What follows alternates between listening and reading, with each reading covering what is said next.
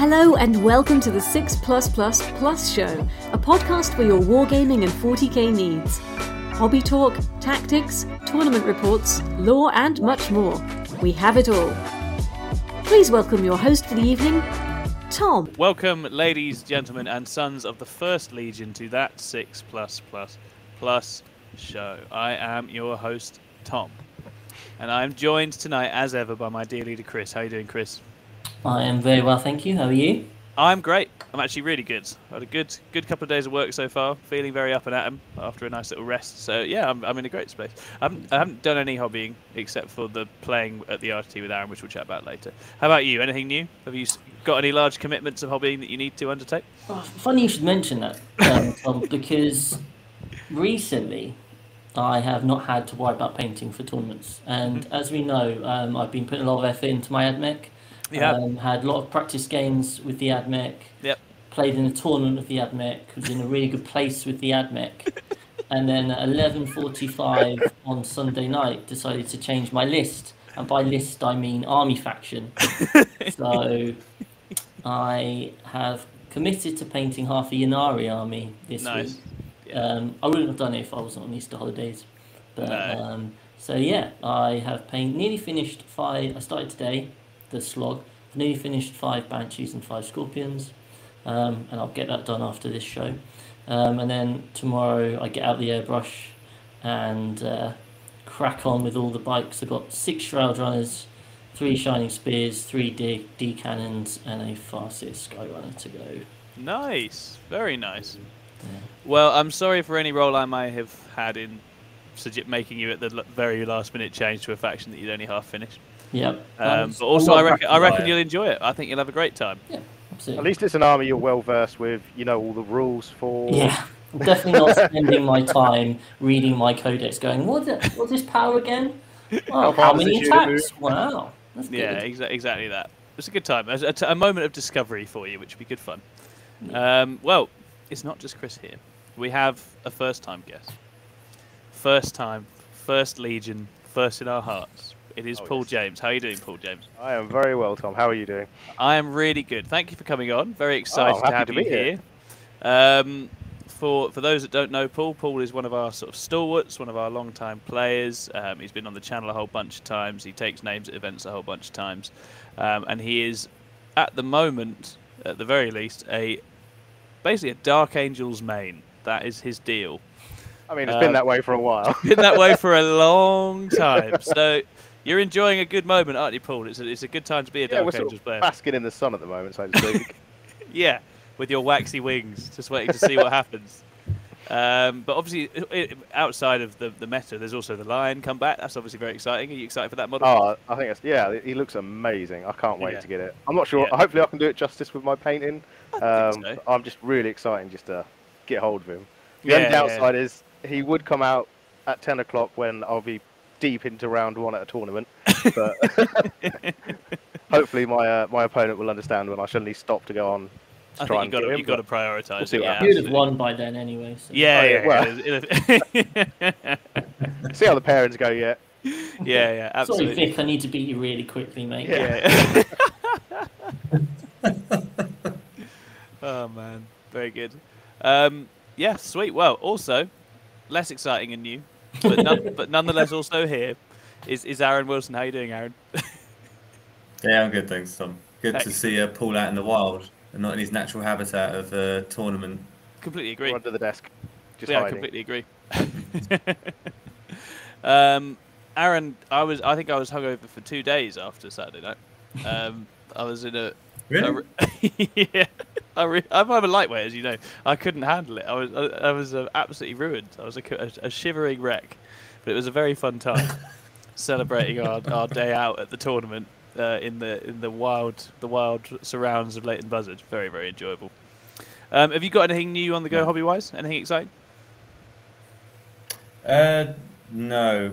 I'm just finishing off the basing on some Storm Boys before I probably try and custom build a Orc truck out of a Scrapper launcher.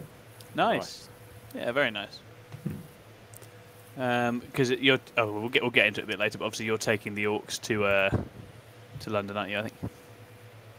Mm-hmm. Very, very good. Excellent. Right. Well, we've got a wild and diverse show for you tonight. All sorts of stuff's going to happen. We're really good at self-promotion, as you know, so we're going to do that in a moment with the Palouse Roundup. Going to briefly do a little event recap because Aaron and I went out to the Outriders RTT. Then we will preview what we're all taking to the London Open. Then Chris has got a segment on managing emotions and dealing with tilting when you're playing. I've created a mini-game which is Guess the infamous / unpopular 9th edition unit. Terminators. No, I knew you were coming on. I was like, I'm not going to put any Dark Angels stuff in it. I'm going to be very well behaved. I've been very good. And then we'll do some listener questions, and then you can all go home. Well, actually, you can continue to be at home, because most of you probably already are at home. But if any of you have gone out to watch this somewhere, then you can go home. Great. Without further ado, we're really good at self-promotion. Excellent at self-promotion. And Chris is going to demonstrate why now with the Palouse Roundup. Off you go, Chris. So we did some videos, and they have been watched sometimes. Sweet. The end. No, so we've had Aaron and Davey doing what they do best, talking about Tau and the mighty Tyranids. And then we've got 2 brand new shows which dropped today. So Ed, may he rest in peace, is doing a new... We say that because he was supposed to be on the show, but... Yeah, bless Ed. Ed is trapped in the warp. He was somehow in the room with us, but was unable to manifest in physical form. Yeah. He could only text in the chat box like some sort of residual AI. It was all very iRobot, but he was unable to break through and achieve anything that would work for the show, so we had to banish him. Yeah. But he started a new series called The Best Army You Shouldn't Buy. Yes. This is our first foray into the world of clickbait. And he is basically going to be thinking about some really good armies that would be a complete waste of money. And he starts with looking at basically slow Harlequins, which is a Black Templar Impulsor Rush list. And he goes into details about it. It's the sort of list that I think you could probably have a lot of fun with on like TTS and that sort of thing. 100%. Yeah. But obviously 7 Impulsors will be illegal in 10th edition, so don't go and buy this list. But it is a very interesting and informative video. Yeah, very much so. And then we've also got another podcast, which is the undertaking of Lewis and Tom for episode 1. And it's called The Rest is Warhammer, because apparently there's some famous podcast called The Rest is Politics and The Rest is History. Yes. So they've ripped that off in true style.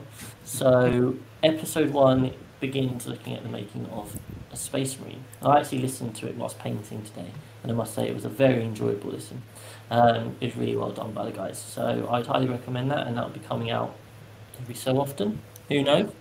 And then in terms of what's to come, we've got a couple of state of plays. Mr. Stephen Box was interviewed by Tom to talk about World Eaters. Yes, he was. Nice. And then you spoke to, I don't know who, about Sisters of Battle.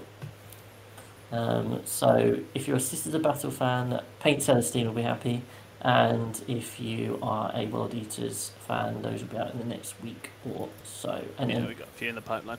Finally today, Dave with his Grey Knights took on Lee with his Emperor's Children. And that'll be a bite-sized bat rep, which will be out at some point soon. Absolutely. And that's the Palouse Roundup. Yeah. A lot of ground covered. Yeah, loads coming out. Let's say big shout out for Lewis with The Rest is Warhammer, because that's obviously his first go at hosting. And we recorded that on Sunday, as I say, I'd been out very late celebrating my Warhammers the night before, and I was a shell of a man, but we had a really, really fun time recording that, and it was a very good episode. And we got, if you want to find out what Legion we reckon Macaulay Culkin would be in, you're going to have to go and watch that. And then there's a whole bunch of stuff about how Space Marines get made. And in the future, we're going to be doing the Tyrannic Wars, because we're going to look at sort of Marines versus Tyranids. Obviously, that's about to be the theme of the 10th edition release, so we thought really good time to dive into all those stories and look at my personal favourite Hive fleet, Behemoth, and their valiant battles against the Space Marines and all the horrible, baddies of the 41st millennium as well. So yeah, great. Okay, well, we're going to do a little event recap. We went to the Outriders RTT. This is a local RTT. Aaron and myself. 3 games. We played on the Saturday. In terms of Outriders itself, it's worth saying, great event, very good terrain, UKTC style. They've invested in getting the whole set sorted out. They were very good in terms of running it and TOing it. It's a lovely space there at Wargames Workshop, and we really enjoyed the event. Had a very good time. Played some lovely people. We're going to briefly run through what I took in my games, and then we'll hand over to Aaron and his trajectory as well. So I took a sort of good and sort of silly Craftworld's Eldar list, which is leaning on some of the tools that. Oh yeah, sorry, Davey, you were also there. And Davey, was he? Davey was also there. Yeah, he was. I don't know. Did you see him? I didn't see him. I don't remember seeing him. I'm sorry, Davey. I completely forgot. That's what happens if you go home early on the night out. That's what happens, right? He was like below table 3, right? So. So yeah, quite fun. A Ciani list. It borrows some of the ideas from what Vic VJ has been doing with Craftworlds in recent times. There's some D cannons, a Wraith Seer. There's a Night Spinner, and it's got some sort of mortal wound dimensions to it, and it uses the ignore cover trait. So it's got various tricks like that. But into that, I got very excited, and essentially the story is that as I was tidying my office the other day, I was finally tidying it up and organising it. And just in the corner, down by my paint desk, just tucked away in it, on the ground, upside down, was Morgan Ra, who I must have built a long time ago, and who had then fallen and got lost in the weeds. And I was like, I have to paint this model because it's a lovely model, and I really want to run it. So I was like, I'll put Morgan Ra in, I'll put Baharoth in, put Jain Zar in, just take 3 Phoenix Lords and have a good time with phase capped units. And I had some Warp Spiders, some Striking Scorpions, some Banshees, various other things as well. In terms of how the list played, it was great. It was really fun. It can score quite well. It can put armies away. It's active in all the phases. I really enjoyed it. I went straight through a Knights player who was there to win best army with his beautifully converted 5 big Knights, and obviously they didn't really function into an Eldar army. I just killed 1, then killed 2, then killed the other 2. And it's like, okay, well, that was very nice, thank you. And then I played Ben Piddington's Votann. And I played Ben Piddington once before. He actually beat me the last time at another Outriders event with his Chaos Knights. And we had a really interesting game because I think he knew that if he just let me do me, I was going to be able to get round him and overwhelm him. So he rushed me very hard, and he pushed both land fortresses right in my face straight away, turn 1, killed some things. And I was just about able, with like my entire army's output, to drop 1 land fortress a turn in the first couple of turns and then push through the army. So it was an interesting game, and I managed to get away and win that one in the end, but Ben played it very well. I don't think it's easy to play Votann right now. And then in my final game, I played Stephen, who was running a very sexy Dark Angels list. He had some Talon Masters, he had lots of Terminators, and he had the Apothecary and the Champ and various other sporting things. And I can't remember if he had Land Speeders or not. It was very much that kind of Dark Angels building away, more Terminator heavy than anything else. And we played on Recover the Relics, which I think was lucky for me because it meant I could sit a long way back, far away from him, and just pick up my 8s on my primary, which can be a real nightmare for Eldar. Morgan Ra was just holding a flank because Morgan Ra just likes to hold objectives on his own. That's what I do with him. It's outrageous. I'll just be like, just sits there doing nothing. I'll put him there because he's the only Eldar thing that isn't just going to immediately die if you shoot him, so he can hold an objective on his Todd. And in this game, I think I got doubly lucky because what happened was I went first, and in my turn 1, I just didn't do anything. I just bounced off him. Like I didn't hurt any Terminators. I barely did anything. I killed 1 Terminator, I think, with all my sort of preliminary efforts. And at that point, I think Stephen just looked at it and went, I don't really need to do anything then, and just sort of stayed where he was. When he probably, Paul will know, you just run at him, don't you? You just chuck it all in. You've got to go and shut me down and stop me doing stuff. But he didn't do that. He was a little bit passive, and he was just picking up his kills for Codex Warfare with his Talon Masters, plinking things I was putting in his deployment zone, and seemed relatively happy with that. But he'd taken over as a moment, which meant he did eventually have to start putting stuff in the middle, and then. In 2-3, I ramped it up and was able to actually just start clearing one of the sides and killing through the Terminators quite quickly. He also had Stubborn Defiance, which I couldn't really do anything about because he locked it down with lots of bodies and had the -1 damage and all that stuff. I was like, well, I'm not getting through that. But so that was a bit of a scoring concern. But yeah, started clearing a hole, at which point he started realising he had to get going. He hadn't got enough kills on Codex because I'd basically hidden, and everything I was doing was like sniping, running back, firing, fading, shooting stuff from out of line of sight. So I was chipping away, and he wasn't getting kills back in return. So he wasn't doing well on the mission primary, and he wasn't doing well on Codex, which meant that he then got very aggressive with his Talon Masters, and they went in, they killed some stuff, but then I killed both of them. And then Codex is even worse, because now he hasn't got his Codex Warfare killing units. But it ends, I realised in sort of 3-4, I have to go and make a massive Barney over his home objectives, because I need to stop him trying to get a hold more at the end. So I need to basically really put him in a position where he's fighting to just hold on to the objectives he's already got, and isn't able to push up and get a hold more.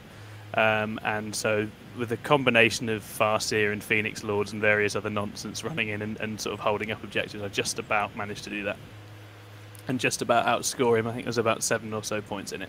So really interesting game. I think Stephen was comparatively inexperienced into Eldar, and I think I still think that's a matchup that a good Dark Angels player that knows what Eldar are going to do is in a very strong position, because I think if he just rolled down one flank with everything early doors, I just don't think I've got enough output to kill through it. But really fun nonetheless.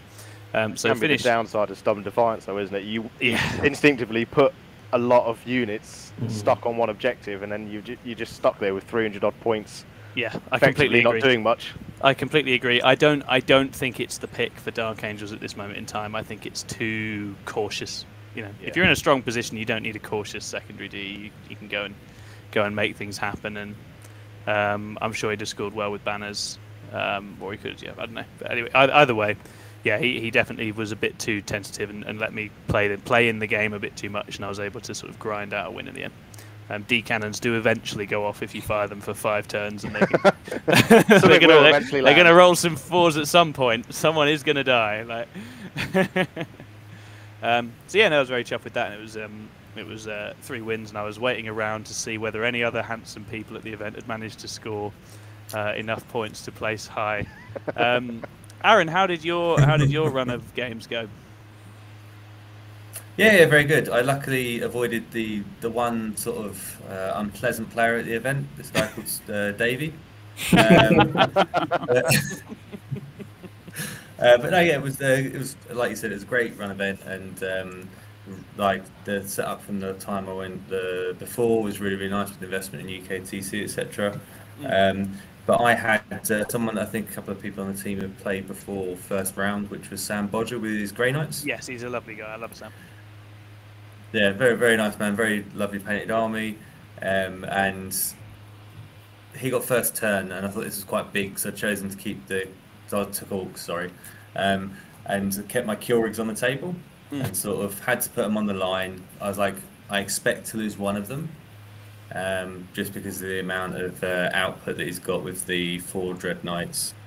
And he took the one out on my left flank, and then Sam was umming and ahhing for quite a while whether to sacrifice a unit of Inceptors to move block my other Kjorrig and my truck, and chose not to, and then sort of just moved his Rhino up a bit too far, and then with the called a turn 1-1 with the advance and charge off of the Kjorrig and the Storm Boys, the Truck Boys as well. It allowed me to launch into his deployment zone turn 1 effectively, wrap his Rhino, so he had to use emergency disembark to get out, like lost 5 getting out, out of 10. So and just the way that it allowed me to push up there and then deny the primary for most of the game essentially is what won it for me. If he put the move block there, very, very different game.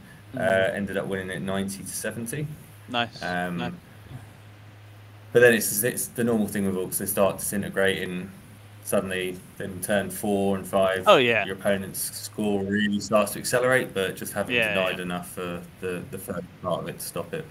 I then got paired into Ben Dards.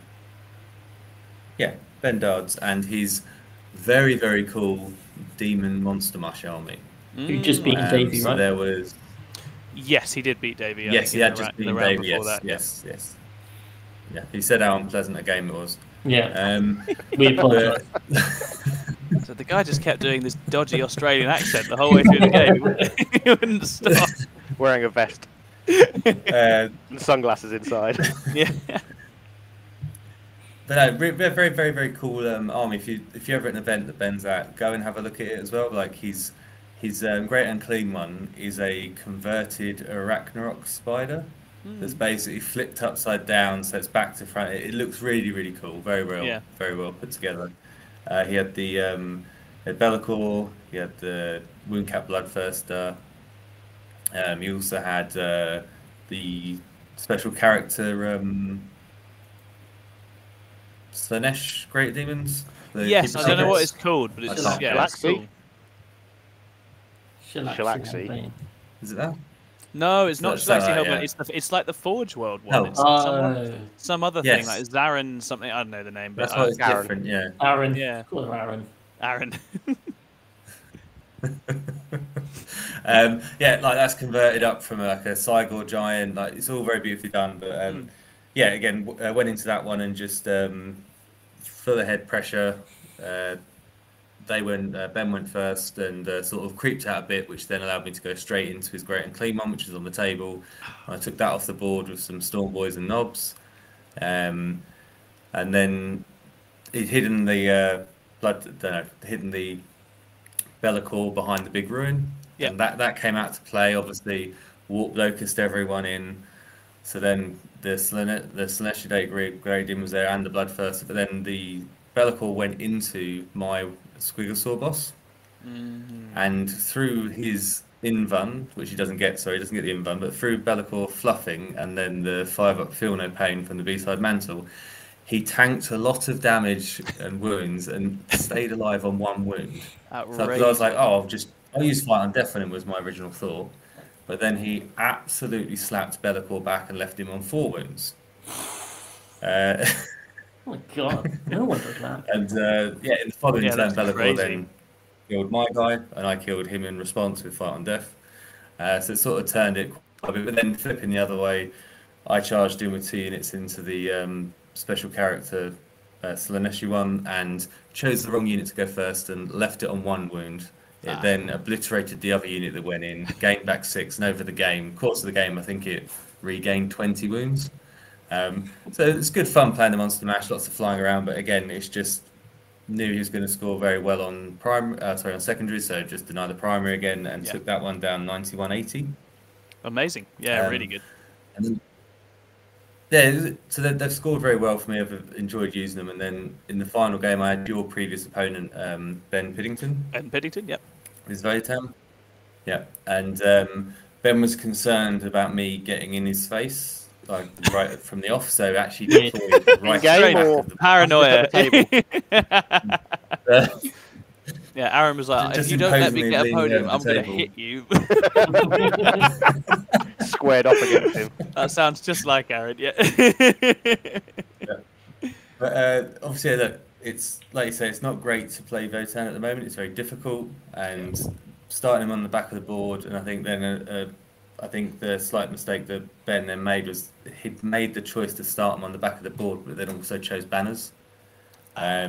So it just allowed me the turns. It's like I didn't charge into him turn 1. All I did was just move up all the Storm Boys and just stage them in the other ruins, and then just had my way in turn 2.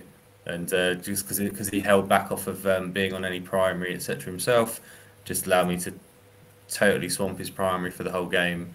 Even his secondaries, he only got the kill secondaries. I think he managed to teleport his high card at the end of the game to squeeze 5 out of Lay Claim. But ultimately it went very well for me, and I managed to take Ben down 96-53. Yeah, very, very big win. Yeah, I think it's just which so... meant I ended on 277 points, Tom. Quite a lot of points. 77, you say? That is a lot of points. That is a lot of points. And it was also the number of points that I had scored. So we had scored the same number of points, Aaron and I. Cool. Yeah, and then in terms of the actual podium places, we've both gone 3-0, so I think we were the only 2 undefeateds at this event, because Stephen took 3rd place. And Aaron had scored a greater score differential because he'd shut down his opponents really well and denied primary really well and played the game the way Orcs are supposed to play and absolutely smashed it. And so Aaron took 1st place and I took 2nd. Hey, clapping!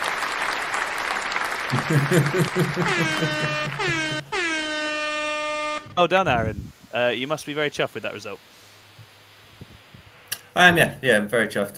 I'm chuffed with how I played, chuffed with the results, chuffed with the event overall, and the opponents. Every game was a good game, fun, hard game, etc. And it was really well run event. Yeah, I think they're a lovely crowd at Outriders, and I was really happy with second as well. And prize support for us was really, really good. Like, it's amazingly generous, actually. Like, I don't think I've had as good prize support there as before, because we got these. This is the best. Look, I got a silver bar. That is awesome. With Outriders on. That's freaking awesome. There's Aaron's gold bar. Oh, yes. Which I'm told is more valuable. But then we got like store credit, basically, which is flexible, which meant I was able to get very carried away and get the Avatar of Such a cool Kane, model. baby! And Gaz. Gazgul. And yes, before anyone else, yes, the Avatar's more expensive. I did spend a little bit of money on top to make sure I got an Avatar. But it was the cheapest Avatar one could ever have bought, so I was very happy with that. Great! Right, so that takes us through to thinking about London Open. That's what we've got coming up. Obviously, RTTs are all well and good, but we also love a big super major and we love getting out to big events. A whole bunch of us are going down to London this weekend, coming to play in the London Open. So, given, Paul, that you've had to mostly listen to us all natter on so far, haven't really got to talk much about I can listen to your beautiful voice all day, mate. That's not worries. Oh, you can come back again. You're welcome all the time. That's all we want. We just want people to just boost my ego. Bow down to Tom. Broke your ego. That's why we do this. So good. Literally, yeah. But Paul, if you would tell us what you're taking to the London Open, if you want to unpack a little bit about some of the thoughts and tech and choices in the list, that'd be really interesting to hear as well. Yeah, definitely. So obviously, taking Dark Angels, it's literally the only army I play. And because I am sort of like an innovator, I like to be unique with the way I play the armies and such. I thought, you know what we need? Terminators. Yes. So I started off, I thought, we'll put 10 Deathwing Terminators in, give them all Thunderhammer Storm Shields, 3 Cyclone Missile Launchers, and I was like, let's put in 10 more. So now we're up to 20. Yep. And I thought, this doesn't feel like enough, so we put in 10 more. And then that still didn't quite feel the itch, I still didn't think that was... So we put another 10 in. These 10 only have Storm Bolts and Chain Fists, but also 2 free Cyclone Missile Launchers. And then I've got 2 little command squads that are just running around. They're action monkeys. But they're also Terminators. They're also Terminators. That's 44 Terminators so far. Then I've got a Deathwing Ancient who's also in Terminator armor. 45. We're up to 45, so that's all the Terminators. 45 is surely enough. 45. It's a good round number, I thought. I think so, definitely. So basically it boils down to I've got Ezekiel taking the usual powers, Mind Worm, Righteous Repugnance, Engulfing Fear. So you can take away Obsec, give Fight Last, and do the reroll hits and wounds on one of my units. Yeah, he's a lovely little troubleshooting unit, isn't he, Ezekiel? Yeah, so obviously into other melee armies, he fixes quite a lot of problems that you can run into.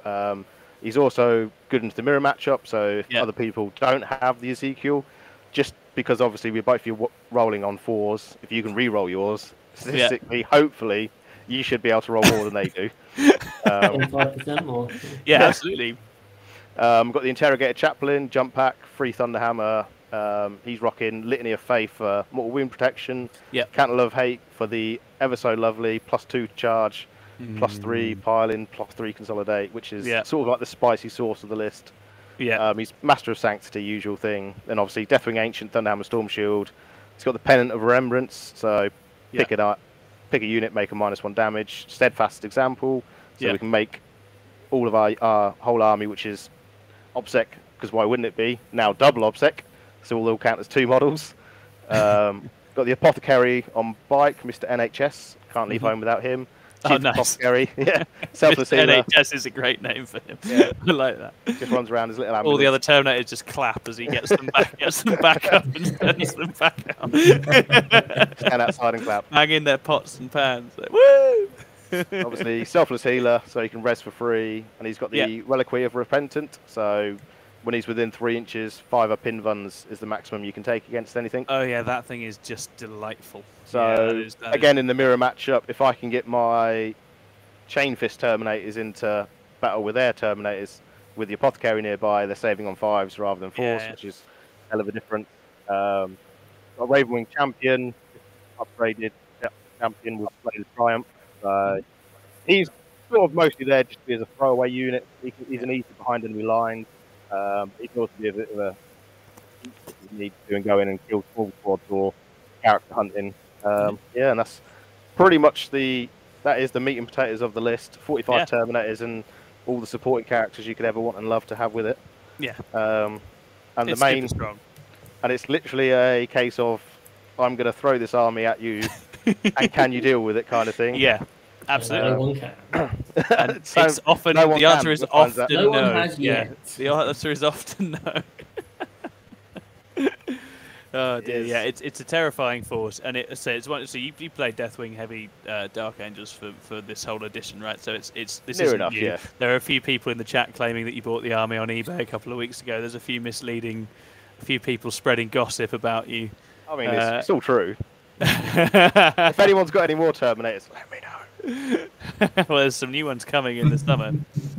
But yeah, it's a really scary list, and I'm really looking forward to seeing what you can do with it. And say it's hitting all those little tech notes with the supporting characters, and just making sure you've got the little tools for the job. That was the thing I tried to do in my turn one against this Dark Angel player. Was I tried to do a drive-by on Ezekiel because he'd left him out on the edge of something. So the Shroud Runner just flew past him and sniped him, shot him, and then I did the D3 mortal wound strat in the movement phase, and I just needed one more mortal wound, and I'd have had him. It was almost beautiful, but I didn't quite get it. So this guy in his turn one's just like, well, this guy's clearly an idiot, so I don't need to do anything. Just leaving him out in the open. Doing weird drive-bys when he used to be winning the game. I mean, all of our characters, like Ezekiel and the Ancient are, especially with the Thunderhammer Stormshield, are very tanky as well. They're really tough. 2 up, 4 up. Yeah, so you can sometimes try and bait people. As well. Yeah. They will slap in combat. Absolutely. No, exactly. They're quite good to bait people. I quite often end up leaving Ezekiel or the Ancient on an objective as the rest of the army goes past. So I'm like, I'd rather just have one guy stood on it than 10 Terminators or 5 Terminators. So they can just hold an objective by themselves quite happily normally. Oh yeah, for sure. No, absolutely. It's a very, very scary list. And so I'm super excited for you. I think you're due a good run at a Super Major, and I will be rooting for you the whole way. Oh, thank you very much. I'm looking forward to it. No problem at all. Yeah, it's going to be really fun. Really excited to see how you get on. So, Chris, AdMech. Yeah, those beautiful AdMech. Yeah, so I've been trying to build the Inari for a while. It's taken quite a while, but I eventually got a list for Hail of Doom and a list for Inari that I was kind of like interested in. But as I said earlier, I was still going to take the AdMech. Then we played a game on TTS, didn't we, Tom? Yes, we did. My first TTS dalliance, and I used Hail of Doom. Yes, and it didn't quite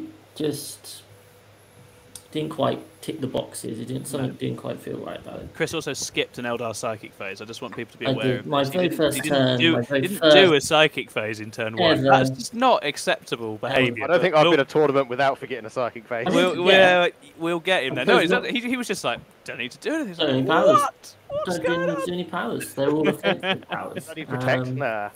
Yeah. So then I was like, well, I'll try Inari. And then Ed wanted to play a game, and Ed wanted to prepare for his Tyranids for London Open. And he's taking lots of Tyranid warriors as Leviathan. That's his list. And it was quite scary. And I'm not particularly the most finesse player when it comes to TTS. So I got first turn and I was like, I'm just going to run at him.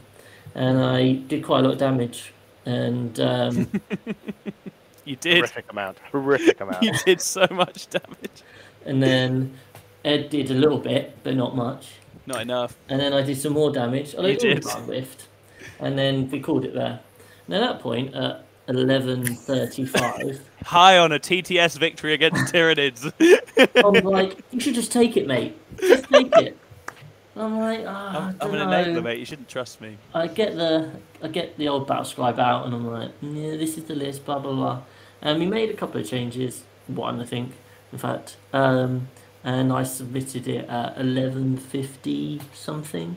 Yeah, you had about 6 minutes left. A lot of forward planning, but no. When I built the list, it was just designed to have as much stuff in as I could manage, just to kind of get the Incarn moving around, basically, and just each unit hopefully has a role, can deal some damage, deal with the unit, punch up, whatever. So it's I did have a Farseer and a Farseer Skyrunner. I've got rid of the Farseer, so it's just a Farseer Skyrunner and the Incarn, just for powers. Obviously you have to have the Incarn, it's literally the only reason you play the Inari. Then troops wise, I've got 2 5-mana Rangers and then 5 decked out Harlequin troops in the Starweaver. They no special weapons because they're always going to get out advance and charge, but they've got all the close combat weapons.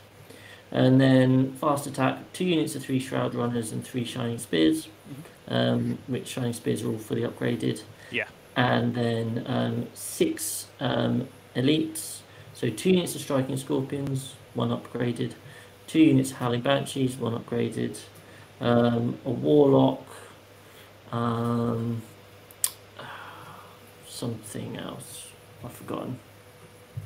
Wave Serpent's in there somewhere. There's a Wave Serpent in there. Yeah. D there cannons. 3 units of 1 D cannon. Yeah. There is the Warlock Skyrunner. That's it. 2 units of Dire Avengers.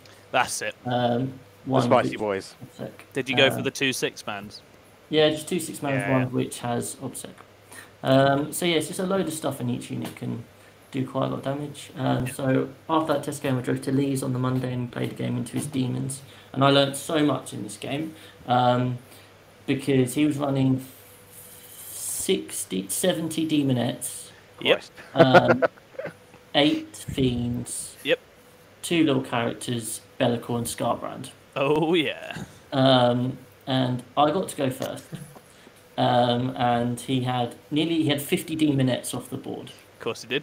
So I was like, well, it worked last time. So I'm just gonna bum rush. I bum rushed him. I don't know where 50 deadly Obsec models are. Let's just spread out. Let's just go. Fucking go for it. And I killed. I can't see them. They can't hurt me. Yeah, exactly. I killed 10 demonettes and 8 fiends in my turn, and he had Be'lakor, 10 demonettes, and 2 characters left on the board. At which point Lee was texting me saying, "I'm losing all my assets, so I think I'm going to lose." Yeah. Basically, then Lee did his turn and killed some things in his deployment zone, but not everything. And at that moment, I was like, this was the thing that I learned, right? So obviously, your go-to instinct with the Incarn is something's died, right, teleport the Incarn in. I can cause havoc next turn. Excellent. This was a training game, so I kind of did it, and then I thought, well, actually, do I want to do it? Because actually, the big thing about the Incarn is you need to be able to teleport him to safety. Yeah, you've got Be'lakor and Skarbrand who can kill me, who can kill the Incarn. Oh, easily. Yeah. And I can't get the Incarn away because the problem I'm facing is that Lee now has Be'lakor, 2 little characters there right next to Be'lakor in his deployment zone, 10 demonettes in his deployment zone, and that's literally it. He has no shooting, so he's not going to kill any of my stuff in shooting. So I'm never going to be able to get the Incarn away. So at that point I was like, well, you know what? I know what I should do. I shouldn't teleport the Incarn in. I should just leave these 5 Scorpions that are here to kill the 10 Demonettes and a character with some of my shooting, and reset all my screens elsewhere and just dominate 2/3 of the board and just have that. Instead, I decided to go for the Be'lakor kill. And Of course, why wouldn't you? The hero's choice. The Be'lakor kill never works. It doesn't. You never try and kill Be'lakor. At which point, I rolled my Strands of Fate dice and didn't roll a single hit or wound dice. I didn't have my 2 of my D cannons in range, and I did have 3 saves, which would be really good when he's ignoring invuns. And I went for the Be'lakor kill, and I did 11 wounds to him, and I lost the Incarn and everything there, kind of like later on. And basically, that was just. I didn't have quite enough, and they won like 90, 70 or something like that. Yeah. So I knew as I was doing, I was like, my gut instinct is this is wrong, and I was pretty sure this was the wrong thing, but I just wanted to see, because what I actually wanted to do is see what happens if I just keep being really aggressive and I lose the Incarn early. Do I have enough play with the other stuff? I was just short on it. What I found is that Shining Spears and Howling Banshees have whiffed impressively every single time. The D cannons have been shit every single time, but the D cannons have got that balance of you're just hoping they spike at the right time. And they're sort of a deterrent as well. It's kind of the mental impact that they have in terms of where people put heavy armor and that sort of stuff. And they're swingy as hell. They're definitely swingy. Yeah, as exactly. hell. And if you're like, well, I'm gonna let's say I roll below average consistently for a while, I'm gonna get those big spikes where they just go off. And that's what you're playing for, aren't they? For sure. But it didn't happen. But no, so it was a really, really useful game. Yeah. To like learn just about how my army moves and like the sort of structure and ordering of things. So yeah, I have absolutely no idea how most matchups go. All I know is I'm just going to run at people turn one, and see what's left. Awesome. No, I think you're going to really enjoy it. Yeah. I do think you'll enjoy it. I think they're really fun to play. When everything's clicking and you're doing everything right, it's extremely rewarding, and you feel very, very big brain and very smart. And you can lose the Incarn in the first couple of turns and win games, but it's hard. It definitely makes it hard once that goes. And as you say, with demons, especially in melee demons, I guess his value is also the fact that they're only killing stuff in melee, so you know he's always going to come at the end of the turn. If he's still around to turn up, they're going to give you a window at some point, right? And he needed more stuff on the board so I could teleport into different places. Yeah, exactly that. So he just didn't have the opportunities. So, but hey, we all got to try and kill Be'lakor sometimes. I did that. I once had a practice game with Lee where I was like, I'll try and kill Be'lakor, and I just shot him to death for the whole GSC arm, and he died. I don't know how. Lee made like 4 saves out of like 25. Okay. But it was it's not something I normally try. Oh yeah, Admech can. Anyone's really can do it that way. Plus, you'll get opponents like me who set up an amazing charge with like, I don't know, I had probably about 10 Terminators. I had my Chaplain there. I was probably only about 4 inches away from the Incarn, and then I was like, I know, with my other unit, I'll just kill this one Dire Avenger that's on an objective on the other side of the board. And of course, the Incarn then disappeared, and I was like, oh, it's so fun. It's just so frustrating for people. It's really, really enjoyable. Great. Okay, so Aaron, have you altered and developed on your list at all from the other day, or are you taking more or less the same pressure build? Reasonably similar. I was trying out a war boss on foot in as a second wave with a small unit of knobs in the truck after the truck boys get out. Mm-hmm. But most of the time I found that they just stayed in there because I'd done enough damage or pressure to deny the primary, and then I was like, well, getting them out just gives away another point on their prisoners and 3 points on assassinate, which generally everyone takes. So they just kept reversing back up the board to stay away. So instead of taking them out, got some more CP, and I've chucked in a Death Dread with 4 claws because that sounds fun. Oh, such a cool one. It's just so cool. Yeah. Bring him down. This is my favourite. 3d6 charge. It sounds amazing. I'm so up for it. I think he sounds awesome, and I think for his points, actually looking at him, he hits hard as well, right? He's no joke. Like, you don't want that smacking something. Yeah, I think it's in the war. It's 85 points in the war. It'll be 8 attacks at strength 12. Yeah.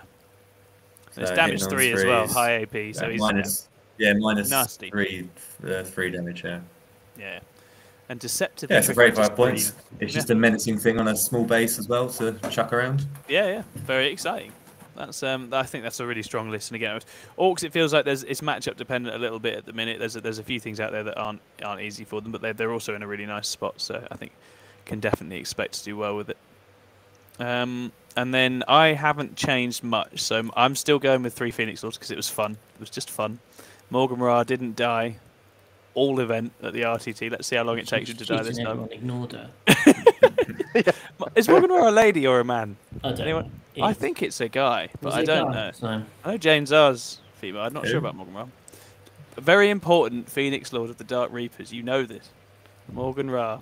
Give it a Google. I believe that person identifies as male. Okay. Thank you very much. That's useful. Anyway, best unit in my army, drastically OP. So Morgan Ra, Baharoth, Jane Czar, Mortal Wound Farseer with the Mark of the Incomparable Hunter in Kernio's Bay. So a very nice suite of characters, a lot of points in characters, which people who know me know I'm just very guilty of doing this. I just like characters. They're just fun. It's just fun yeeting characters around. According to the Warhammer 40k Lexicanum, it is a he, and it's Baharoth's brother, apparently. Oh, really? That's fun. Yeah. So you wouldn't leave your brother at home, would you? So it's very important for Baharoth. It says he is also the brother of Baharoth, like the moon is to the sun. Isn't that nice? Oh, that is nice. Oh, that's super cute. That's lovely.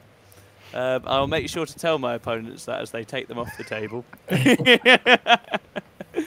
I think someone's hacked Davy's account. Oh no, what's happened? He's offering £5 to the first person to kill Morgan Ra at the Open. I'll go with that. First person to kill Morgan Ra at the Open gets £5. I think that's a very reasonable deal. I'm very happy to go with that.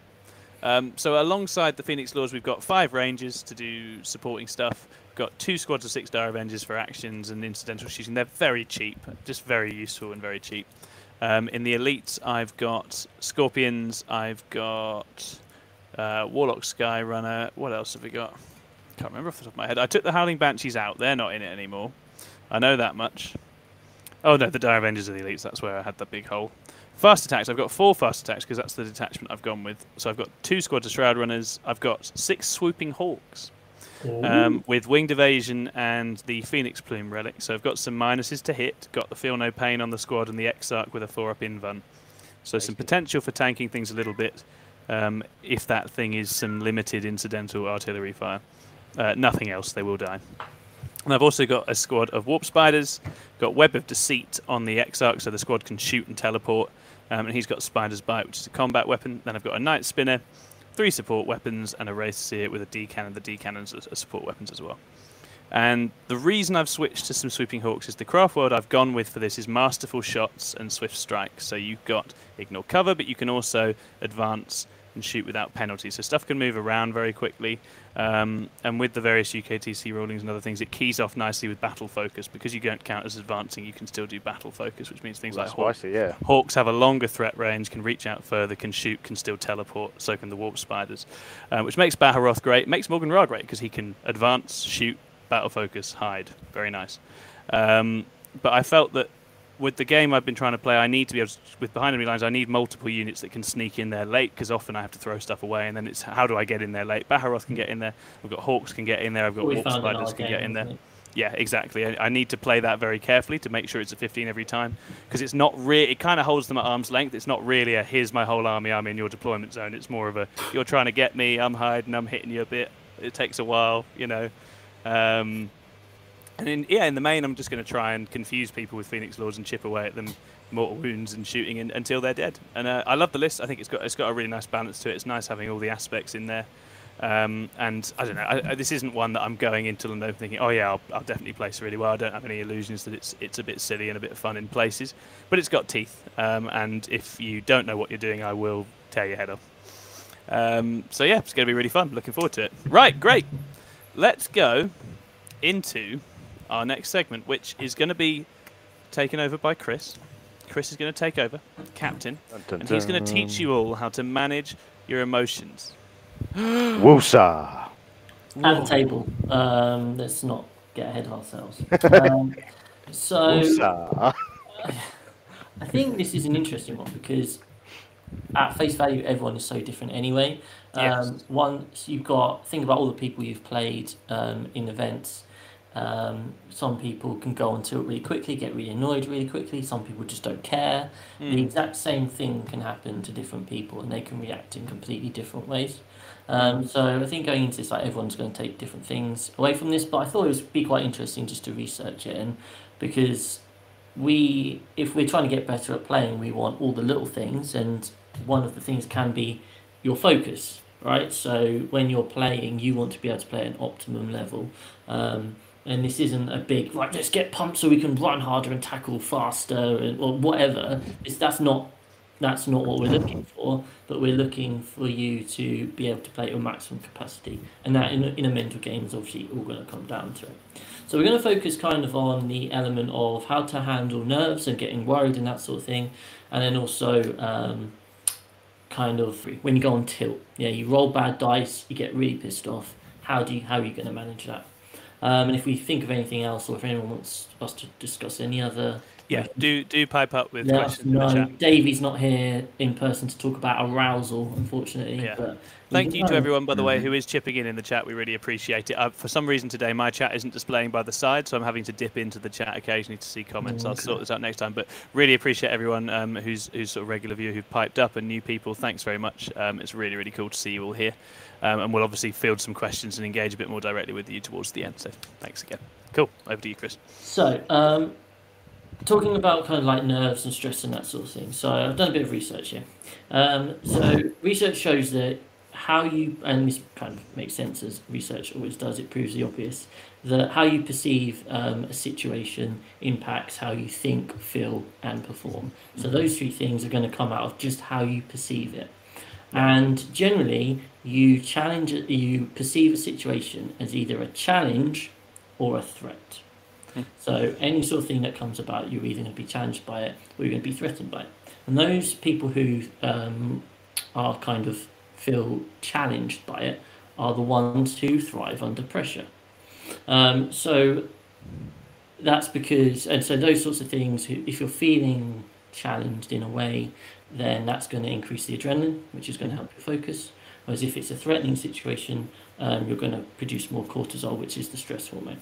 So therefore, what we want to be doing is thinking about how to make ourselves wanting this to be a challenge state.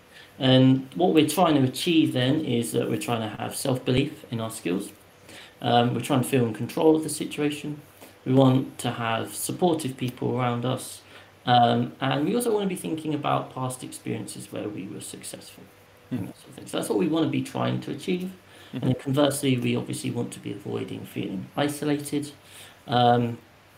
You don't want to be focusing on what you'll lose if it goes wrong, which I think is a big one. We quite often go to the tabletop and we're worried about what could happen. I'll use a boring cricket example here. England cricket test team were appalling. Like 2 years ago, they were awful. They were in a really bad place. I thought so. And they've changed their captain, changed their coach, and they've been on a ridiculous win streak recently. And a big part of that is they've completely changed their mental philosophy. So they've started playing really, really aggressively. And Test cricket, for those of you who don't know, is 5 days. It's a very chilled affair, very slow-paced. And England have completely turned that on the head. And just that fear of kind of like, it doesn't matter if you get out, go for your shots. As a batsman can have a really big impact. So that you can see it being these sorts of ideas used across professional sport. Also, you don't want to be worrying about looking bad, and finally, you don't want to be in a position where you're thinking the outcome is unobtainable. And I think we've all been there. We've turned to matches where we've gone, I can't win this. And that is obviously something that isn't going to have any sort of positive effect. So I think it's also important to remember that there are no realistically good or bad emotions. As we said, anger can make you try harder, so it can have that positive effect, although more in a competitive physical sport. But at the same time, it can obviously change your lack of focus. And also, we're trying to remember that people react in different ways. So if you've got a footballer who's missed a ton of opportunities, that footballer might well be the sort of person that wants to shy away from the ball. Don't give it to me, I want to be out of the game. Or they might be the person that says, give me the ball more, I need to make the most of this. So what I wanted to do was kind of go to you guys and say, let's say you've got your first round pairing, you've got Vic Vijay, Mani Chima, etc. At the same time, that's not double team. Half your army. But you're nervous, you're worried. How do you manage that? I've got a bunch of tips, but I'm curious to see how you manage and deal with those kind of nerves. So should we start with you, Tom? Sure. Yeah. I mean, so I don't think I've drawn a player to quite that standard in the first round before, but I have drawn strong players in round one plenty of times, right? And so I think a recent example that pops up at the top of my head would be Jack Tite. When I drew Jack Tite round one for, I can't remember which event, it might have been Leicester. And I think psychologically that this is where I think, because I very much view and approach the game as a social experience, and I'm very interested in meeting and learning from top players, and that's something I see as a value in the game. I think when I play top players, one of the things I always take away from it is, well, I'm going to meet someone who's really good at the game, I'm going to be able to talk to them, and I'm going to get the opportunity to connect with them and meet with them and learn from them as well. So I was very excited to play Jack because I've chatted to him before. I know he's very talented, and I was really excited about that. So I think for me, although it was going to be a difficult game, I was able to see lots and lots of positives in that. And I guess in a way there was also the challenge dimension, right? I was like, well, yeah, if I can beat Jack, that's a really good result against a really top player. And I definitely was seeing it in terms of this is absolutely a game that I can win. And I guess in terms of sort of expectation management at events in a more zoomed out sense as well, in terms of pathways and trajectory, losing one game at the start doesn't trouble me too much either, because I've done that plenty of times, and what often happens is you end up then powering through the next few games because you're on a different track, and that can put you on a different pathway anyway. That's often quite a positive one in other ways. So I like to play top players at events, and I hope to. So if I draw on round one, I guess I rationalise it in as much as, well, this is one of the things you want from the event, and you've already got it. So it's nice in that sense. Paul, how do you manage those sorts of games? Yeah, I mean, the first round, even if whether it be a top player or even if it's a name I've never heard of, because it's the first round, you get your pairings early. I'll put in the time to do the research, so I will build their list in Battlescribe. I'll look through all the units. I'll see the rules. I'll try and not memorize it, but get familiar with what certain units can do. I'll look at their special rules, psychic powers. So I've got a baseline understanding of what I'm facing before I go into it. Yeah. And I know, generally speaking, no one really likes losing, but I always try and think you learn more from stuff that I find from a loss than you would from a win. 100%. And you'll always think, and it's always good then afterwards just to speak to your opponent, I find, and just say, look, how do you think the game would have gone if I'd have done this move instead? Or is there something I could have maybe done to improve on what I did? So there's always ways to learn from it. But yeah, there's always that issue when things aren't going your way that you can get, as they call it, salty at the table. And it's just, like I said, it's how you just got to try and manage it yourself. I normally, even if I'm playing like a really good player, I normally try and make a joke out of the game anyway. I try and have a laugh with my opponent, It's already it takes, which is the biggest joke of all, is just playing against me normally. But when you're both having a laugh and you're having fun, you kind of care less about who's winning and losing. Completely. If you're taking it as like some sort of serious competitive thing, and if you just make it into a social thing instead between two new people, then I just find the game just happens to go a lot smoother either way. Isn't it? Totally. Yeah. 100%. I like that. That's a really good point. And Aaron? I just get really annoyed if I go into saying I can't win it. If it's not someone I'm going to be able to ruffle stomp, then I don't want to turn up really. Yeah, I get that. It's the right way. It's Davey approach. No, look, for me, like similar to echoing things that you lot said, like the first and foremost, it's a social contract I'm entering with my opponent. That's what's more important to me over anything, is the interaction I have with them. And yeah, the reality is no game is defined. You don't know the outcome of the game. You don't know what's going to happen. There's dice involved. You can mitigate that chance by using skill and experience, but sometimes things just don't go the right way for one of the turns, or someone doesn't quite kill someone, and you can take advantage of that yourself. So yeah, like a bit like Tom said, like I like the challenge of it. Yeah. It's like it's almost like a free hit. Because everyone's expecting me to lose if I'm playing into Manny or into So the achievement of if you get close to beating them or beating them, playing a game against them is worth so much more to try and fight towards. And it's the same as that if you play a game against yourself, you're going to win. It's really easy. But that doesn't mean as much as playing and beating or coming close to beating someone that is perceived and is ranked much higher than you. Completely. Yeah. No, I think like the common thread there is the perception, isn't it? It's the idea that it's you are taking it on as a challenge and you aren't worrying about the outcome, which is one of the things that we kind of spoke about. As soon as you put too much pressure on the outcome, and I know that I played Vic a while ago, and I was running Harlequins and he was running Emperor's Children. I found out the match on like Monday or Tuesday, the pairing, and in my mind I was like, and other people were saying, like, this is definitely a game. I thought you had a good game. Yeah. Definitely a game Harlequin. Shockingly, Vic knew something we didn't. Who knew? So I built this game up massively in my head. I was like, oh, it's heavily favouring me. So if I lose, then that means there's a huge golfing class. And as soon as we started playing it, I was like, everyone else is wrong. This is a really hard game to play. And, obviously Vic played it perfectly, but I really put a lot of pressure on myself because of that. And whereas if I'd gone in with the approach of, it really doesn't matter, just try and get the most out of the game and that sort of thing. So I've got 10 tips here for you. So 10. 10. They're going to be amazing. Just the tip. 10 tips for you to manage or deal with kind of like the stress or the nerves or that sort of thing, and how you can try and get yourself in the best headspace going into that game. Obviously, they're not all going to be applicable all of the time. So the first one is listening to music.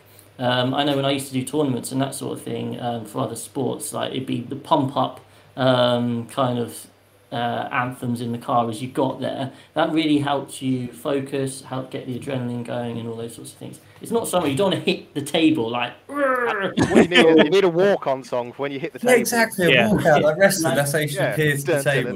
When we start doing 6++ events, we should definitely have like walk-ons for like the final or something. I get hyped for playing GSC by playing Les Miserables. It's good. It's very GSC. It suits them. It works. It works. So that's one.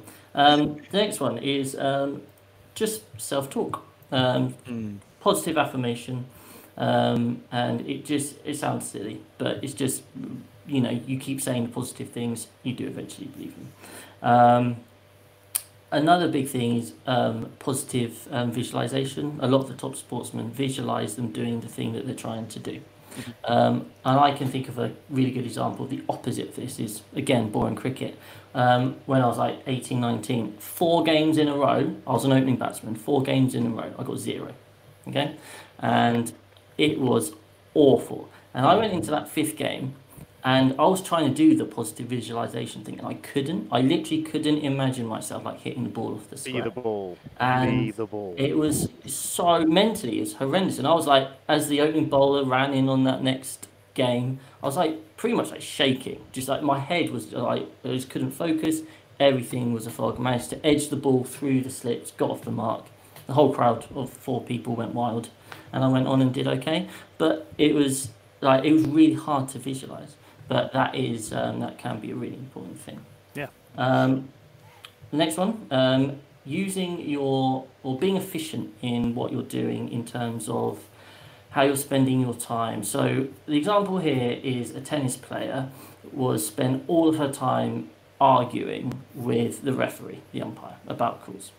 And how often did the umpire turn around the call? Virtually never. So therefore, it wasn't an efficient use of the energy to the result. I think we can all experience that. We've all experienced that at 40k when it comes to dice, and you've rolled your dice. It suddenly feels like the whole game has gone because you haven't landed the average hit rolls that you were supposed to be doing. So I think it's about, and we will talk about going into in a bit, but that's something which is really important. Yeah. Facing your fears. So I found this one quite an interesting one. So there are 3 ways we cope with situations. We either avoid them, we react in an emotional way, or we problem focus them. So for example, imagine you're worried about snakes in your garden. I mean, why wouldn't you be? Boy, am I. It's a regular occurrence to me, worrying about snakes in my garden. And live in Uganda and you will learn to worry about it. It'll happen. I mean, I've seen the movie of snakes on the plane, so it must be even worse when they're in the garden. So you could decide to never go in your garden again, which would be an avoidance strategy. Yeah. Or you could convince yourself that having snakes in your back garden isn't actually that bad, and that would be an emotional way. Or you can come up with the problem focus, which is obviously get rid of the snakes. Yeah. And whereas avoidance and emotional can have like quite short-term positives, they won't have long-term ones. So therefore, we want to be trying to think about problem solving. So when we're dealing with like the kind of the problem solving aspect of things, what we want to be doing is thinking, how do we solve this problem long-term, and kind of like go from there. Okay, so that's 5. The next one, very quick, relax your body. Just try tensing your muscles for a few seconds and then relax them. Apparently, research shows that leads to a reduced heart rate.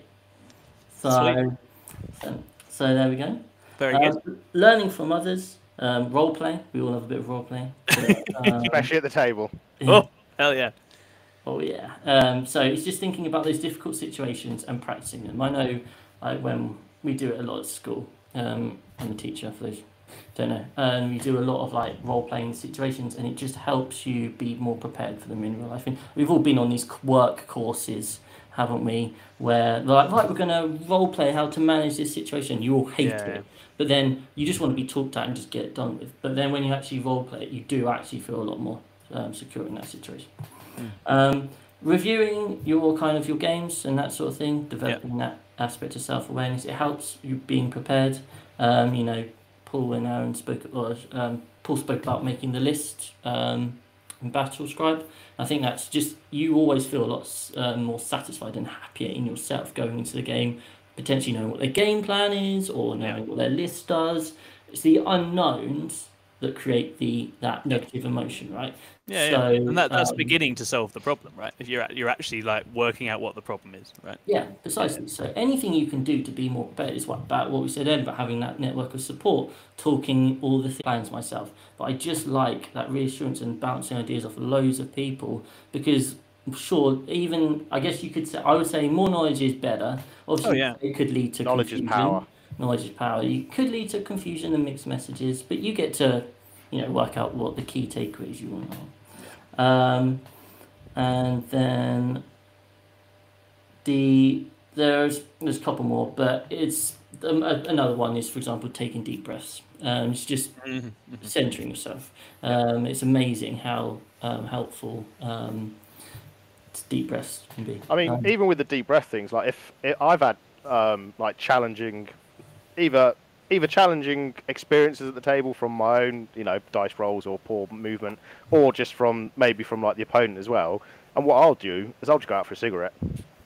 I'll just say to the opponent, or just, you can just excuse yourself to the bathroom. You've got plenty of time generally at a game. You can go get yourself a couple of minutes, just go outside and just have a breath. Just relax yourself, think about it, and then just crack on and go back in there. That can break you out of whatever. Yeah, that cycle is so much better, I find. And also, it gives you opportunity to see things from a completely different perspective. Yeah, you can just get a fresh state of mind on things. Yeah, I know Lee has said before that he was like, I just need to go to the toilet, and he went off to the toilet, and then whilst going for a pee, came up with a game-winning strategy, and then came back and won the game. And just those mental breaks. Magic everybody. I think it's just that sort of taking away from the self situation. A tournament I won, I remember being in I was kind of in the final. I'd been told that if I won, then I'd probably win the event.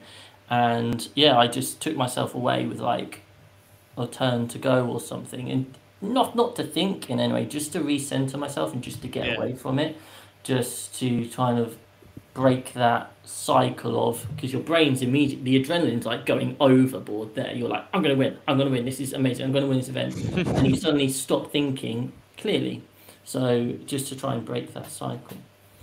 So that's kind of some things about dealing with kind of nerves and anxiety. And then I guess the other thing I wanted to touch on was going on tilt. So for those of you who don't know, going on tilt is where something bad happens and you get angry.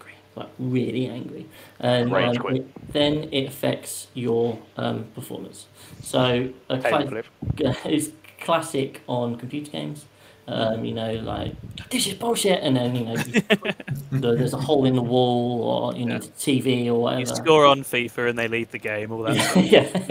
All that sort of stuff. So I think we've all been there. So I'm curious, how do you? And it affects people in different ways, because some people will roll dice and roll crap and be like, oh well, and other people.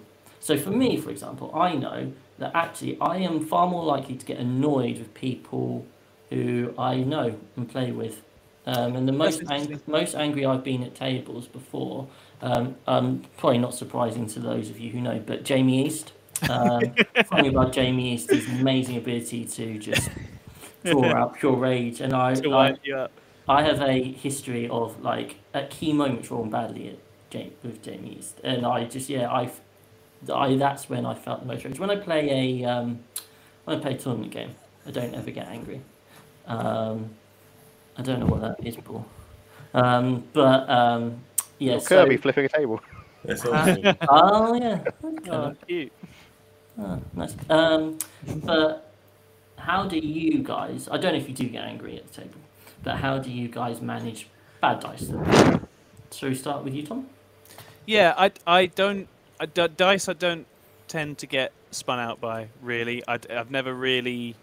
I think it's taken me a long. I wasn't a natural for knowing what expected outcomes in the game were. I am good at maths, but I've never really studied it or done it, and so I've started to get that now. But that was never something that I was going into the games knowing what was likely to happen. I'm a bit better at it now. I think, fortunately, I've just not ever. Yeah, sometimes things work, sometimes they don't work. That's okay. I think making mistakes, I can definitely get a little bit down, but I think it's important to turn that into a learning opportunity as quickly as you can. That's what I do normally. So, in this game I played against Sam, the Grey Knights player, the other week, I'd basically just left a completely unnecessary gap that you could teleport into and disarm a bomb at the end, and it's one of those things where you're like, oh, it's just such a brainless thing to have done in the last turn of the game. Haven't thought it through. But again, tried to very quickly turn that around to be something that was like, well, that's a very useful lesson for making sure you screen out your bombs at the end of the game and make sure people can't get at them, and that's what the lesson was. It didn't actually affect that game in the end, but it was one of those moments where I was a little bit frustrated with myself. Yep. So I think trying to find the positives and the learning experiences in what happens. Dice is a really interesting one because I think that's the other flip side to it, is a lot of the time when dice let you down, the actual learning that you should be doing is what about that situation meant that you needed one particular roll to go one particular way, and were there other ways you could stack that up in your favour so that you didn't. So we take killing a land fortress against the Votann, for example, right? I'd lined up so that everything I had could have a go at it if I needed it to, and so when a few things bounced, he made a few 4-ups on D-cannons, all that sort of thing. In the end, a Warlock with a Shuriken Catapult killed that bad boy, took its last wound off it because I'd lined everything up so that if there are points of failure, I've got every single resource I can possibly throw at this thing to cover my ass, right? But it would be easy to say, oh, my D-cannons whiffed, sulk, and then that's the end of the game. But actually, you've got to be ready for the D-cannons to whiff because they do that. Trust me, they do that a lot. So yeah, I think there's lessons there as well. And there's things like charge distances and analysing how effective and how likely plans were. I think that always helps as well. Yeah, absolutely. Paul? Yeah, I mean, that's pretty much exactly how I mean, you've obviously got that sort of gambler's fallacy, isn't it? Where you think, oh, I've rolled lots of really bad dice. I must now spike one. I must now have a whole run of, nothing but 4+ or whatever, which obviously the game never works like that. Casino that is playing Dark Angels as well. It literally is like that. You just... I mean, one of the things, I stopped doing command rerolls as much as possible now, apart from, for hits and wounds and that, because generally speaking, a 1 will always roll into a 1. That's 100% guarantee, so there's never point in ever trying to re-roll it. So I try and just, like you said, I always have redundancies, basically. If I think I need to try and make a charge, can I get 3 units there to try and have as many rolls on that charge as possible so that I can get at least one thing in there. It's just making sure that you understand that not everything is going to go the way you want it, and is killing that unit actually necessary? Can you just play the game around without having to do that? Just take the objectives off them is generally enough to take the score off people, regardless of whether you kill them or not. So there is sort of other ways of playing the game that doesn't rely so much as making sure you kill everything exactly to the wound. Just keep rolling dice at things. Eventually, something's going to kill something. Fact. You heard it here first, people. Yeah. Things die in Warhammer. And Aaron, how do you manage your anger at the table? It's a game. I don't tend to get that. So I'm not a particularly angry person in life anyway. I'm too much busy trying to have fun and be stupid. So, painting little toy miniatures and fighting battles with them. So I can't say I've ever. I've never come close to finding anger or anything like that in a game through actions that I have done. I can get a bit riled with people's attitudes, maybe. But again, that's actually more likely to wind me up than anything else. Is when that social contract, it feels like that's being broken. I think that's the thing that makes me most frustrated, is if I perceive that to be being violated. That's the only time I'd actually. But I like to think that's in the name of approaching it the right way. But that can manifest in hostile ways, right? So that's the one time I have to watch it as well, which is calling people out on perceived bad habits, which can itself be aggressive and mean and unnecessary as well. You have to try that Harvard, Scrivo. Yeah, and I think that's an interesting one, because actually, like dice rolls are just dice rolls. But for me, the thing that ticks me off the most is when I make a silly mistake. So going back to a game I played against Jamie East, where I was in full control for 3 turns, I made two or three really stupid mistakes. Turn 4 and I lost the game, and that was what made me so incredibly annoyed. And it wasn't Jamie, it was with myself. And of course, you kind of have to try and take yourself away and that sort of thing. As you say, the game itself, the dice, and it's dice are dice. Sometimes they will let you down, and you just have to hope that the variance is kind of in not too extreme. And sometimes you do just lose because some stupid things happen, and it's very rare. Usually there are so many ways you could have played it that there were. There's a quote in the US office where Dwight's like, "Not everything's a lesson, Ryan. Sometimes you just fail." Exactly. It's so good. I think that's for me is the thing. So that was hopefully helpful to some people. Yeah, man, well researched. That was really. I did think of a couple of things. I didn't chime in earlier with the anxiety and that sort of side of it. And I think it's remembering, like, one thing I do for work is like the chemicals that set off anxiety and stuff like that are exceptionally close to excitement. Yeah, and it's just and it's the way it's perceiving it in a different way, turning that, and I find that helps me sort of take it. I get exactly. I'm not anxious. I'm just excited. No, but that's exactly it. Because it's both when I get it in games, and that's often not really related to whether the game's going well or not. It could just be just later on when it's active on a Sunday. If you can, have a wank before you go to the tournament. It's great. Let a bit of steam off. Go with a clear edge. No. Never go with a loaded gun. Pop into the toilets then, but if you can do it in the privacy of your home or a hotel room, it's a lot easier. And the Blues Roundup next week, Aaron's going to be doing a whole series on moments you can have a wank in order to better your development and experience as a 40k player. It's going to be a really good series. Not at the table. I'm saying not at the table. Week 1, places you don't do it. But that's interesting because quite often you hear professional sportsmen say that they don't have sex before events. That's interesting. Because they do a lot more running than we do, though, don't they? I think. Yeah, they don't want the calm. That's different, isn't it? So for male sports athletes, they want to maintain it because of the testosterone or something.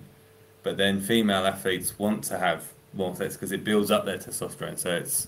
Oh, that's interesting. Anyway. Yeah. I think you mentioned control a couple of times. I think that's a really relevant one because I think this is one of the reasons I'm generally able to stay quite level-headed is in terms of doing the work of understanding what goes on in the game. I work very hard at it, as in I read and try and understand every army. I try and understand it. So it is so rare that I play against something where I don't know what it's going to do. I think it's easy to be relaxed. If you know this list is really good, really well designed, it's going to stuff me, then that's fine. That's an outcome where it's like you understand what's going to happen and you know why. And so I think that helps to mitigate surprises, right? Is to have if you're well researched and prepared into different armies, different situations, you're going to be caught out less. You're going to have those sort of unpleasant surprises less, and that can all help you to. It's getting out of hand in the chat. I was just reading the same thing. Oh dear. So that's basically. I think if you've done the work on your army, on understanding others, and you've prepared yourself, that's all you can do. And then it's about going in there and giving your best performance of yourself. And I think if you're not putting yourself in the position where you feel like there's more you could have done, then that's all you can do, and that's the key thing really. And before it goes too far. So that is how to imagine. Yeah, thanks, Chris. That was really interesting. I reckon there's a series in that. That was great. That was really. So also with me, if I feel like a game is going south and I'm like, okay, yeah, I'm losing this game, I'll just set myself my own stupid little personal goals. I'm like, I'm going to kill this character, or can I stop you scoring 100 points? Then that becomes my own little mini game in itself. I don't have to worry about everything. So when my first ever Hellstorm I went to, obviously a brand new player, I think I went, what was it, like 2-4? 2-4, 2-3, can't remember. Anyway, on the way up to that, we had like the Hellstorm chat, and I was like, most memorable Eldrad death, I had Eldrad on my list, gets a Twix, was basically the deal. So that Eldrad, if you kill him in a really epic way, you get in a Twix. And then, obviously, in quite a few games, Eldrad died because I got brutalized in quite a few games. But we had this really epic one where a guy ran his Wolf Lord through the lines, and the Wolf Lord ran Eldrad down with a hammer. It was just badass. And yeah, so that was fun, and it was a way of, again, finding some fun and positives in the negative, which is, you know, your Warlord's dead or whatever it is. Yeah. Cool. Great. Mm-hmm. Okay, well, we've got a little mini game for you all now, so get ready, everybody. Oh yeah. So this game is catchy title, short and snappy. It is Guess the Infamous 9th Edition unit. What I've done here is I've got plucked out of my memory 5 units.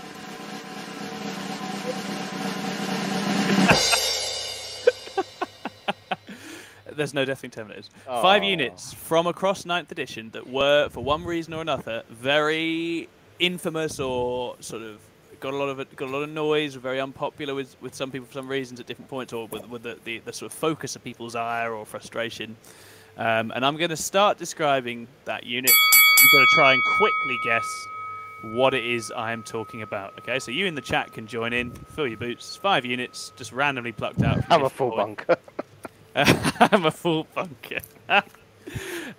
So, if we are all sitting comfortably and ready to begin, we will start. Could you say round 1, please, Tom? Round 1. Fight. Gotcha. So, this is quite an early book of 9th edition, and this guy is slow, smelly. The fight Ruins last your guy. fight. Blightstorm. Yes. Nailed it. Absolutely nailed it, Paul. It was the Foul Blightspawn. Very well done. Chris did say fights last guy, so Chris was on his way. Let's do it, yeah. So, Foul Blightspawn's first one. Okay. Next up. That is so loud. Spiky. He's stabby. Drakari, Pops out from places. Drazhar. Yes, Chris. It is indeed Drazhar. Master of Blades. So, Drazhar, Master of Blades. So that's 1 to Paul, 1 to Chris so far. Okay. Next up. Very skewy defenses. Essentially free rerolls. 90 points when it came out. Lots of shooting. And people very quickly realised you just need to spam a bunch of these.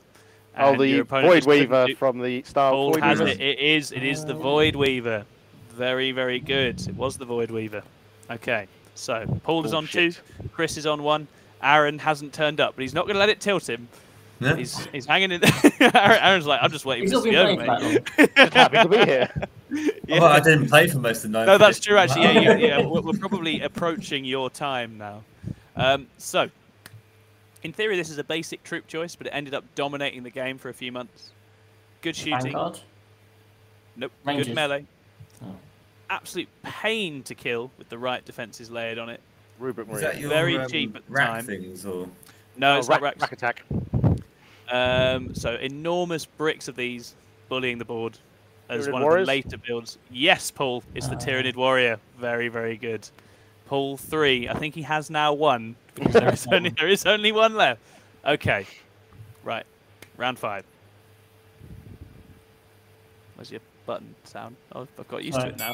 Thank you. So, got the infantry keyword for reasons completely unclear. Smashes everything he touches. Morgan Ra. Can't- Abaddon. Yes. Abaddon, yeah. I like that you had time to get the joke answer in and still bring it home with the correct answer. My next point was can't decide what legion to be today, etc., etc. That's right. So that is Abaddon. Paul, mate. Okay. Well, Play this game far too much. that obviously. was That was really very impressive, Paul. Well done. That's good. I might bring that game back because there's obviously a lot more unit out there that people have been annoyed with over the years. Wonderful. Okay. Then I think we've got some questions, and then I think it's pretty much time to go home. So we're going to start fishing in the Discord. Obviously, you, the listener, if you want to throw a super chat in and buy Chris some nice things, he'd very much appreciate it. He needs all the Ynnari units he can get because he's obviously switched army again at the moment, thanks to our encouragement. But we'll field questions in the chat more generally as well. So if one of you guys wants to take the chat questions, I will fish off of the Discord. We haven't had any chat questions.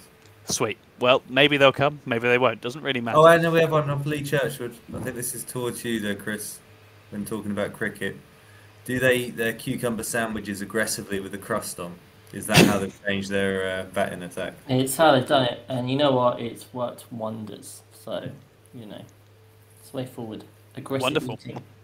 So, first question we have from Discord is from Bloodrender, and he asks, how do you all get over or around Hobby Block, both for playing and building painting? Also for Chris, how much is too much painting to do before an event? Well, I'll let you know. If I didn't have an airbrush, I'd be like, but I think we might be okay. How to get around Hobby Block is paint something else, or force it through. Because sometimes it's just got to get done. I would only be painting something I didn't want to paint if I had to get it done for an event. At the end of the day, we're doing this as a hobby. At which point you want to do something else, right? So there's something more important. Yeah. Like if you don't want to paint it, unless you have to, don't paint it. Paint something else. Just paint character. Stop. Exactly. Yeah. That's kind of where I'm at it. I'm kind of at it with Paul, which is like sometimes I don't want to paint, I don't want to play, and I think it's important to listen to that. We do this, let's face it, a lot. Like we do this a lot. We talk about it a lot. We think about it a lot. And actually, feeling like you want a few days off is a very valid thing, as is sitting out the meta for a chunk of time, or trying a different game, or just going and doing other stuff. I think that's all very valid. With hobby and painting especially, I do definitely think, as Chris says, switching out to something else. Like I love painting a character, right? Painting a character is just a nice time. You get one model and you just go, and it's a nice way to sort of revitalize yourself a bit if you've been painting a lot. Like as Paul is painting that beautiful Azrael over there. So go where the excitement is and go where the joy is sometimes as well. Yeah, I think the only other bit I do is just switch from painting and build something. Yeah, I'm often in the mood for one but not the other, definitely. Yeah. I hate building. No, thank you. I hate building. I hate painting. I do it, but I don't enjoy. So when I get into the zone, I'm happy with it. I prefer the painting to the building side of things. If I could just have pre-built models, I'd be in my element, I think. Next up, we've got Elmo Miniatures, who asks, would the Home Alone kid actually survive being turned into a Space Marine? Does he have what it takes? No. No, absolutely, obviously doesn't. Reedy little runt. Yeah. But that is a reminder that Lewis has launched The Rest is Warhammer, and you should go and watch The Rest is Warhammer on our YouTube after this, because it's a really fun episode, and we get right into how Space Marines are made. Good background listening whilst you're painting. Is it when a mummy Space Marine and a daddy Space Marine fall in love? They love each other. Very much. Graphic, intimate detail. Oh dear, sadly not. No, it's horrific. Navaris then asks, what personal bugbears do you hope they remove for 10th? The example they give is, I want 6s to hit, counting as 6s to wound gone. Yeah, that is a very obnoxious one, to be fair.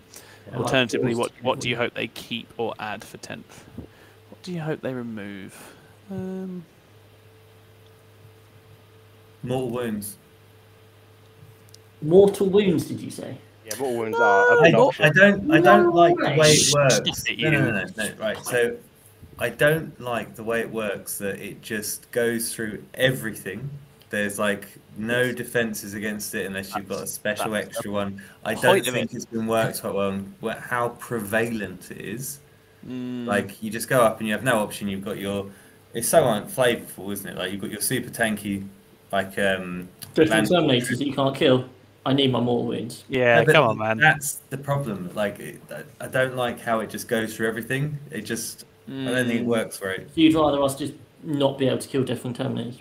Yes. That's the future you want to live in. Just roll 4s. Just roll 4s. Just roll 4s. Nuts. Yeah, 50% of the time it works all the time. I like Mortal Wounds. Is there anything? I really hope they keep the thing where they bring out a rule, and then they bring out another rule to counter that rule, and then they bring out another rule to counter the rule that counters the rule, and they just keep snowballing this effect. It's so much fun. I love that. I dislike that. I'd like it if each book that came out wasn't the immediate hard counter. I know, it's ridiculous, isn't it? Or can you not just mix it up a bit? What other mechanics are obnoxious? I think no reroll stuff has to be very rare. I think no rerolls is... I think they've already sort of mentioned it. Yeah, you need to make things less hyper-efficient so that you don't need to take those efficiencies away. Yeah, having an army that lasts 5 turns would be nice. I mean, obviously mine does, but for other people, is what I'm saying. Yours lasts 8 turns, Paul. Yeah, but I think they do need to tone down, because at the moment, some games with certain builds and armies, they can literally table the opponent in 2 turns, and I just think... Yeah. It's just a weird way of playing the game. You kind of want the game to last 5 turns, at least, surely. Sure. But make the turns quicker if you can, or some way. I don't know. Yeah, and they obviously need to bring seizing the initiative back in, don't they? Because that was fun. Oh, and night fighting. Night fighting. Oh, and round 6 and 7 if needed.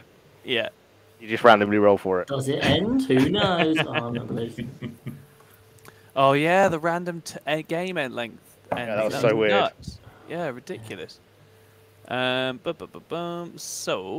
then we have Gail Morris asks, do you have any concerns about the sneak peeks that have been shown so far? Yeah, there's bloody squad leaders. Yeah, okay, so yeah, characters plugging into squads is it's a big change. It's a big change, and this is one where I think it's quite cool. I see the potential in it. It's so hard to conceptualize how a lot of the armies I play would work with characters like that, but we'll it'll be. But this was the issue of 7th, right? You could do it to loads of characters to a unit, Death Star, and then they've already said that apart from in niche circumstances like Captain Lieutenant, you only have one character. But there's still those potential issues if they get it wrong.